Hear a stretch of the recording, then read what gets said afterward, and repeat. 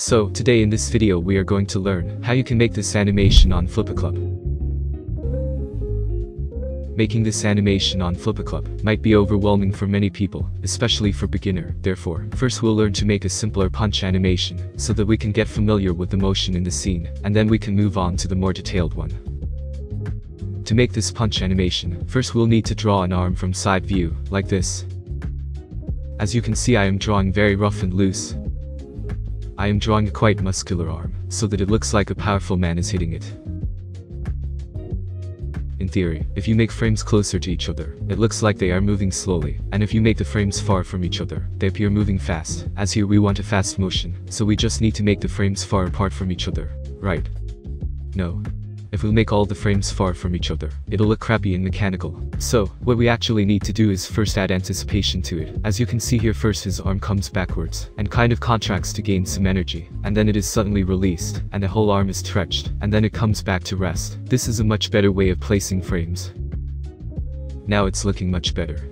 We've done enough practice. Now let's get to the full body punch. For beginners, I'll recommend starting with the stick figure animation. While drawing the stick figure, you need to keep a few things in mind. Make sure to draw the whole head like this. Don't just use a circle for it. Also make sure to draw a clear line for the shoulders and hips. In action poses, shoulder and hip line plays a very important role in showing how the character is posed. Also make sure that the character is following a general line of action.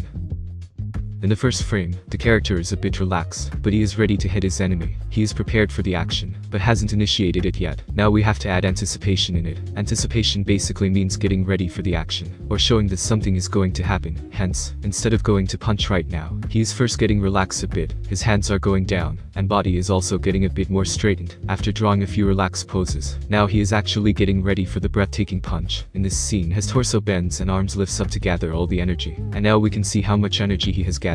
This one is the most dynamic pose of the whole animation. As you can see, I am using a very clear line of action to show the gesture of character and how much power he has built up. In the next frame, he has finally come in the position of hitting the punch. As you can see, I have kept a lot gap between these two frames. This way it will look quite fast and powerful. Here I am drawing the whole arm instead of just a line. I am drawing the whole arm to make sure if the pose and anatomy is correct. Now we'll add ease into it, which means few frames after this one will be closer to each other, and the spacing between will be gradually keep on decreasing until we don't reach the final frame. And in these frames, his arm is bending a bit, and the body is also slightly coming backwards, as he is trying to absorb the energy and slowing down the momentum, which he gained while performing the action. After drawing this impact frame, this is the farthest our character will reach. After it, he has slightly come back only. Okay, now our stick figure animation is ready, and here is how it is looking right now. Next step is, add muscles and bones to the stick figure. In this step, don't focus on details, just try to capture the gesture and pose of the character. While drawing any action pose, broadly, you just need to keep two things in mind. First one is the line of action, and second one is gesture.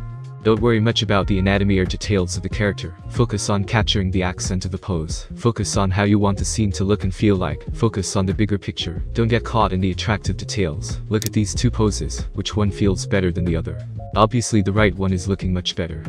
It's not looking good because it has super micro details. It's looking good because it feels right. It is correctly delivering the emotion that its creator wants to express. The left one might have lots of details in it, but it is lacking the general gesture and feel of the pose, and this is the reason it is looking stiff and weird. Avoid symmetry as much as possible. Symmetry is the worst enemy of interesting and appealing poses. His body is rotating and moving in different angles, so we'll draw the character as if it's a 3D model. I really love the tapered edge lines. That's why after drawing each line, I go to selection tool and create a sharp selection around the edge of line, and then I just simply delete it, and boom, now the line is sharp and edgy. I do this on the both sides of each line. It really adds a character to the lines. It also helps in showing sharpness and dynamics. Using this technique, you can draw all the frames.